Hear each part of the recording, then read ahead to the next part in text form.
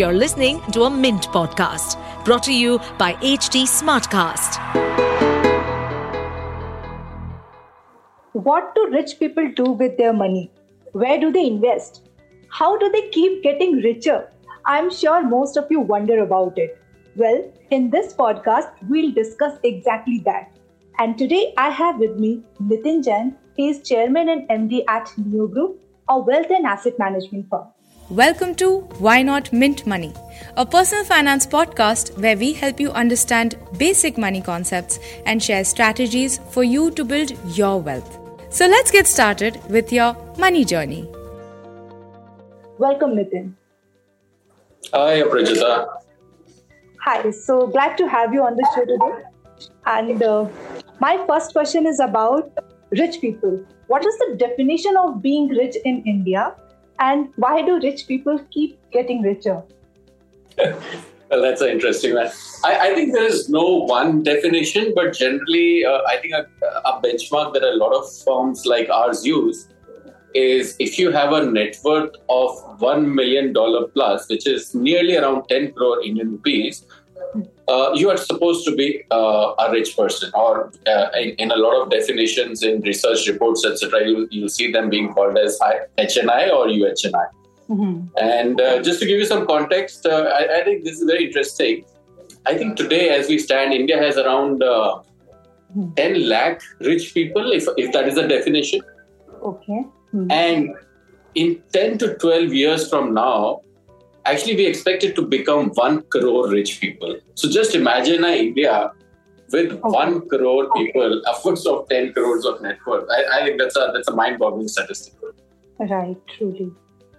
So, who are new breed of rich people in India? So earlier, people with generational wealth could have been richer, or businessmen. Those are traditionally considered rich people. But how are we going to have this 1 crore number who are new breed of rich people in India? Yeah, I think there's something phenomenal happening in India, Prachita. See, that earlier, if you just imagine 20 years back, when I was graduating from campus, I think most of us actually just wanted to get a safe, secure job with one of the established banks, etc. Mm-hmm. And our dream was that if we start making 1 or 2 lakhs a month, life would be all set, right? Mm-hmm. But when you look at the crowd today, a lot of them are actually joining startups, starting their own companies, companies are becoming more professional. CEOs are getting paid a lot more than what they used to be, particularly in form of stock options, etc. I think the kind of democratization of wealth that we are witnessing now has never happened actually in India. And it's only in the last 5 to 6 years that I've seen this happening. And Bangalore being, I think, a case study. Bangalore is becoming the Silicon Valley of India. I end up visiting Bangalore quite often. And you'd be surprised that I end up meeting so many dollar millionaires at the age of 25 to 30. Wow. It's amazing the kind of wealth that is being created in India. Okay. So what do they do differently? So one, I suppose, having fancy jobs, having a startup. And obviously this has also become a trend. Everybody wants to become an entrepreneur, but not everybody can. So which are the people who can really become rich in India? And the rich people, you are talking about people in their 25 or 30 or 20 something. So do they have some kind of generational wealth?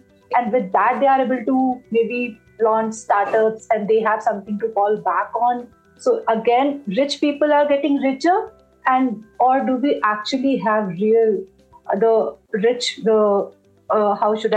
number of rich people are really expanding across India, or again, it's centered among few people and the same set of people are growing? Actually, I think that's a very interesting question. Aprajita, in the building that I'm sitting here, or let's say in the office that I'm sitting and talking to you right now, we have around 700 employees, okay? Mm-hmm. And out of which, if I'm not mistaken, I think there would be at least 30 people above $1 million net worth. It might be more, but minimum we have 30 people in this office, okay? Okay. And just remember, most of these people actually come from very, very humble backgrounds. Mhm. Okay. So, in fact, that's actually the trend that I see all India. That most of the new wealth that is being created is actually first generation. There's really not a lot of money coming from your parents or your grandparents and assets that your family has owned. Of course, that is also a category.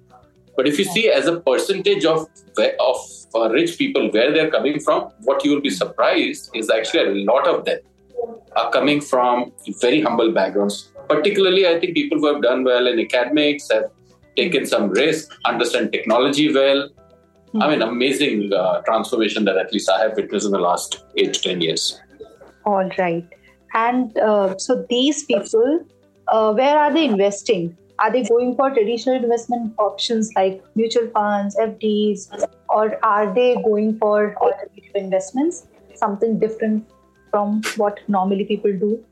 Actually, to be fair, there is let's say there is old wealth and there is new wealth, right? People Yes. who have had money for generations, and I think they think about wealth very differently. They're more conservative. They're actually thinking about preserving wealth over the next few generations. I think that the kind of investments that they make are very different from, let's say, what a new generation entrepreneur or somebody who has just got into wealth will make. Okay, and let me first give you an example of this difference. So, a lot of old money typically is investing into, let's say, instruments which are, let's say, equities, fixed income, alternates, etc. Where a lot of new money actually goes first into real estate. I don't know why, but there has been a lot of appetite for buying your own home in India, and despite the fact that we keep on hearing these talks that people want to rent and all, but my experience tells me that the first 5-10 crore that people make, a lot of them end up spending in real estate, right? Mm-hmm. The second, I think, difference that I see between the two categories is the first generation wealth generally is more exploratory, right? I think they want to spend, they want to have a good life, and they will invest in experiences. They will spend money on buying luxury items, etc., etc. Mm-hmm. Whereas when I see a lot of people who are old money, they have gone through this journey, I guess, and they are all continuously thinking about which businesses to buy, which businesses to sell, how to build trust structures, how to, I think there is a big difference between the old gen and the new gen, if I can say so. Okay, so, but even new gen is going into real estate. That's what you're saying. They have this.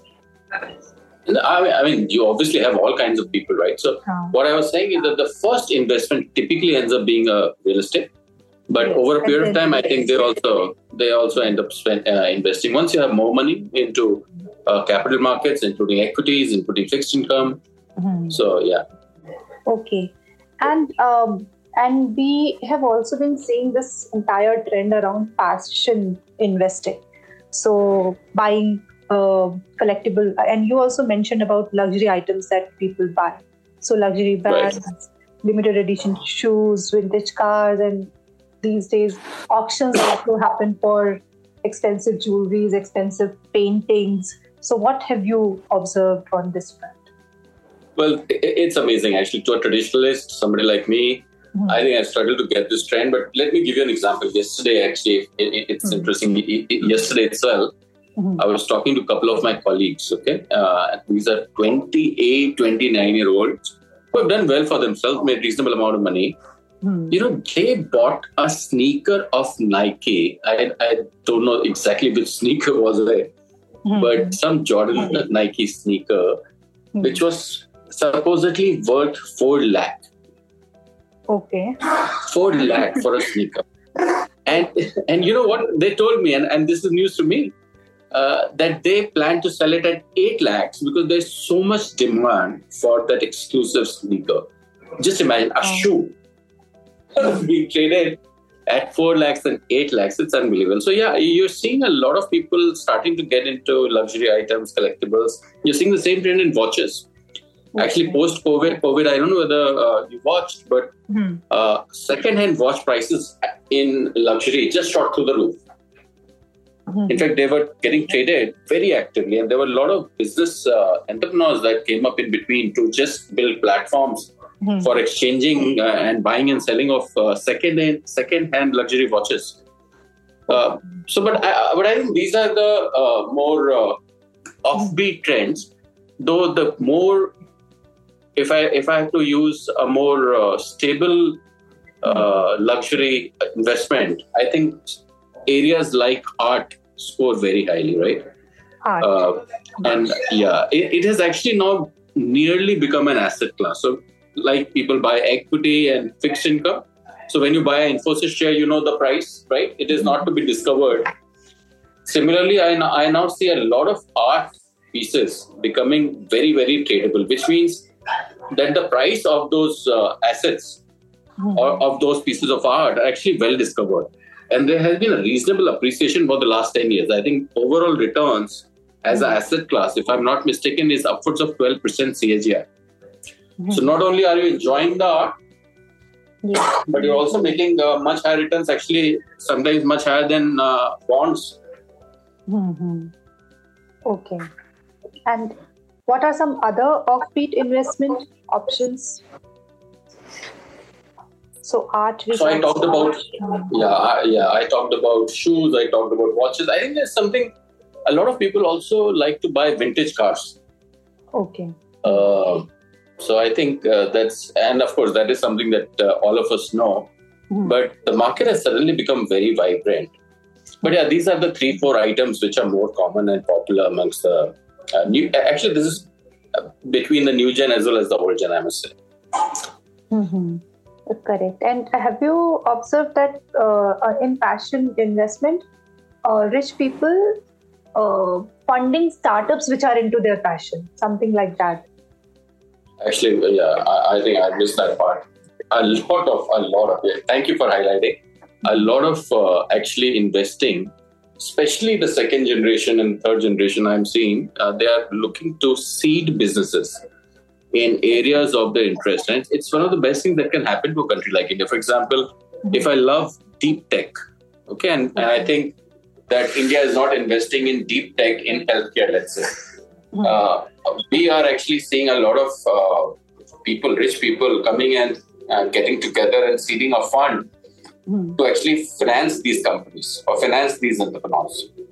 Right. So I think it's a beautiful trend. Sustainability is another big area where a lot of rich people are actually starting to invest. In fact, I must use this as a segue to share with you that in Japan, actually, it's mandatory for corporations to invest. जैसे हमारे यहाँ CSR होता है ना, corporate social responsibility CSR, mandatory. Yes. Similarly, a lot of Japanese companies have mandatory investments into what they call as orphan sectors. So you can choose a sector where a lot of investments are not happening but are important for the country, right?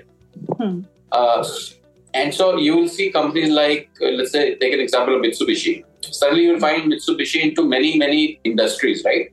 But why that has happened is because the company per se is actually continuously investing as a part of the government mandate into areas that they choose and they like, but not for returns, but for the growth of that sector. And if that grows and if that does well, of course, you also end up getting the returns. But I think it has become a lot more structured in developed countries. But a lot of Indian rich people are doing this as a passion, as a hobby in their individual capacity. And I've also seen rich people investing in alternative investment funds, so AIFs. So the way mutual funds and PMS have developed, gradually AIFs are also picking up. So what are you observing there? And what sort of offbeat investments are there in AIFs? Because there are category 1, 2, 3 AIFs, and category 3, I believe, gives you that flexibility to explore different investment avenues. So talk about that. Yeah. Actually, this is a very large trend. In fact, I must tell you that AIF is nothing but like a mutual fund but let's say having far more flexibility in terms of what you can do as a fund manager. Okay. So SEBI came out with these guidelines nearly 2011-12. And just to share with you some number, as we stand today, there is 11 lakh crore of investments in AIFs already. 11 lakh crores. Okay.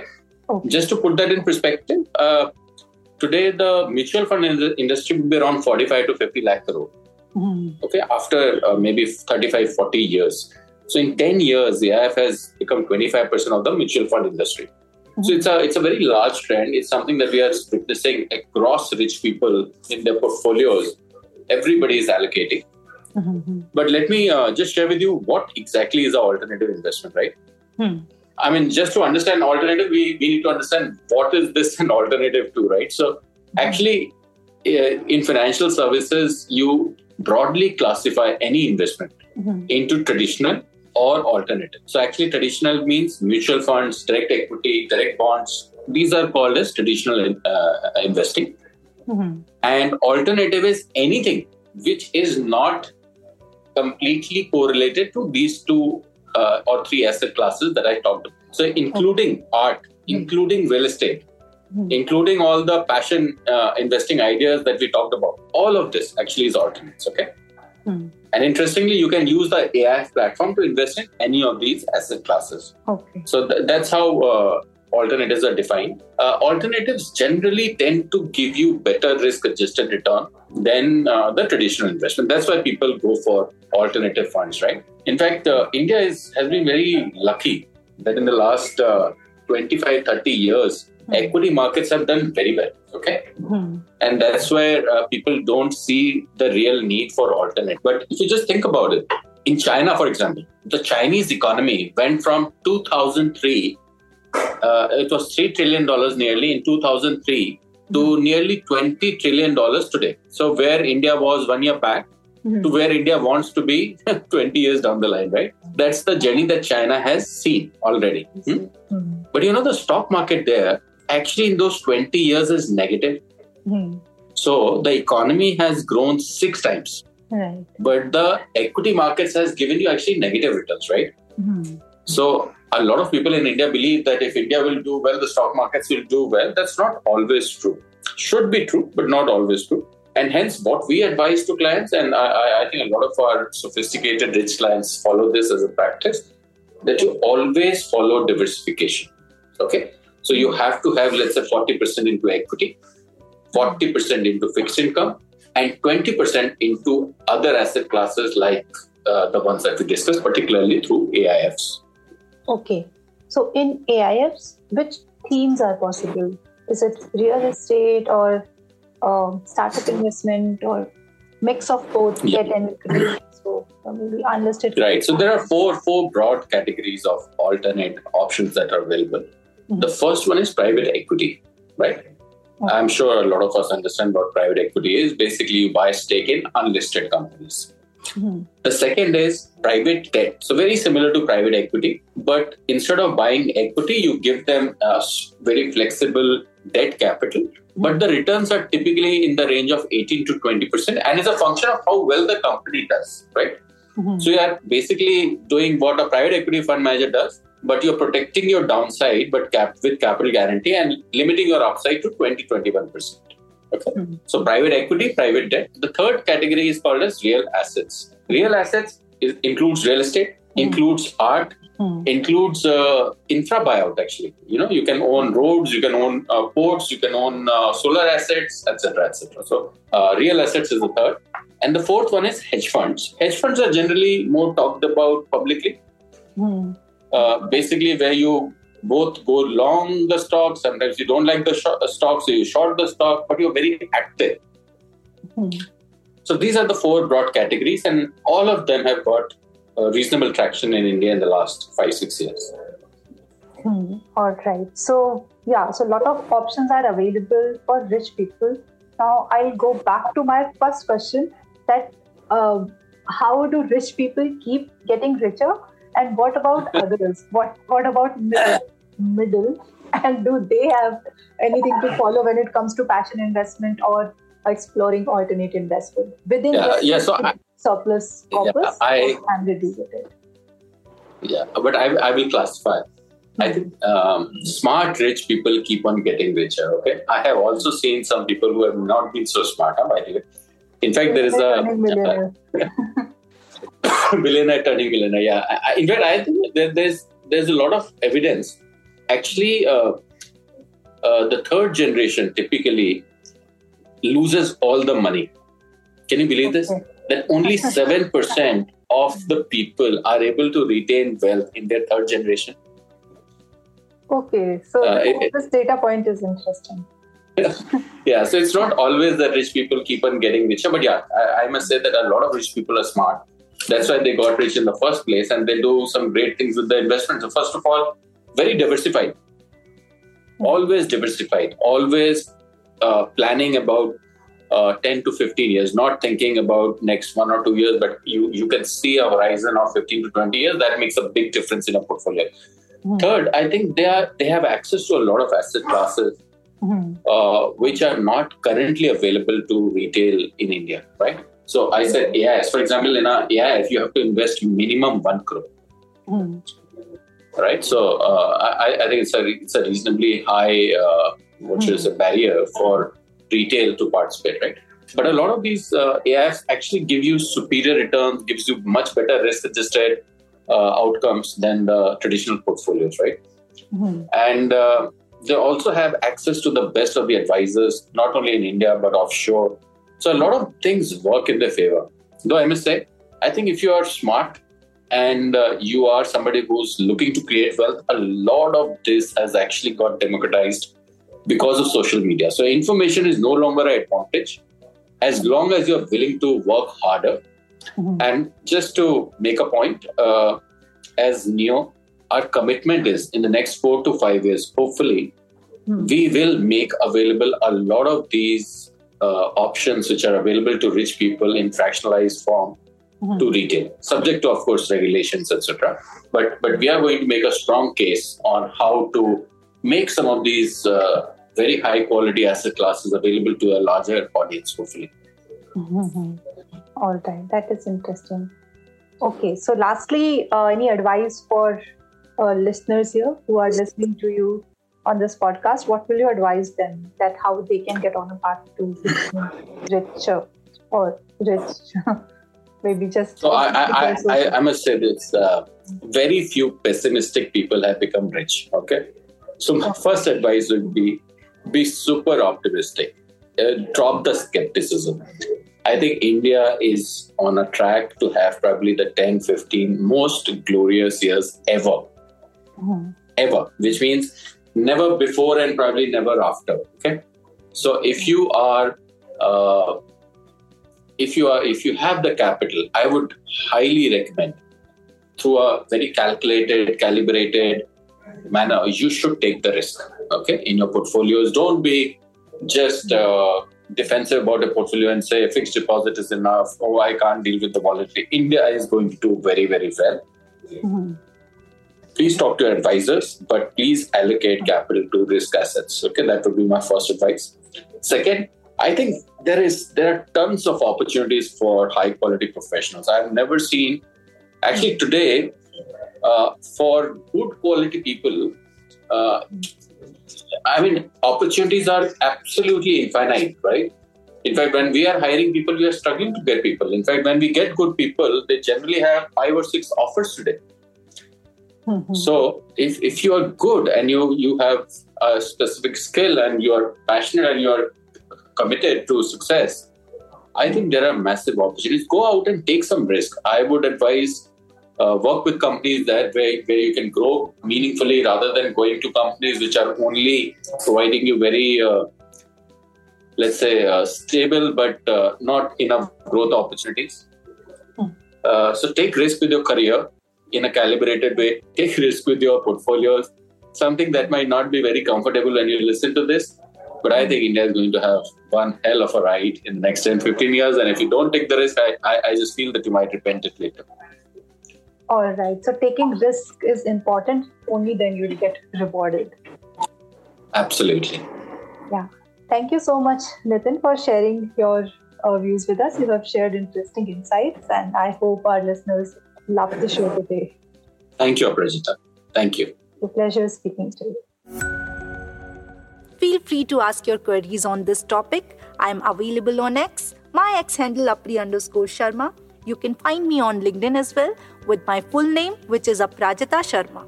For more such podcasts, keep visiting htsmartcast.com. Bye-bye.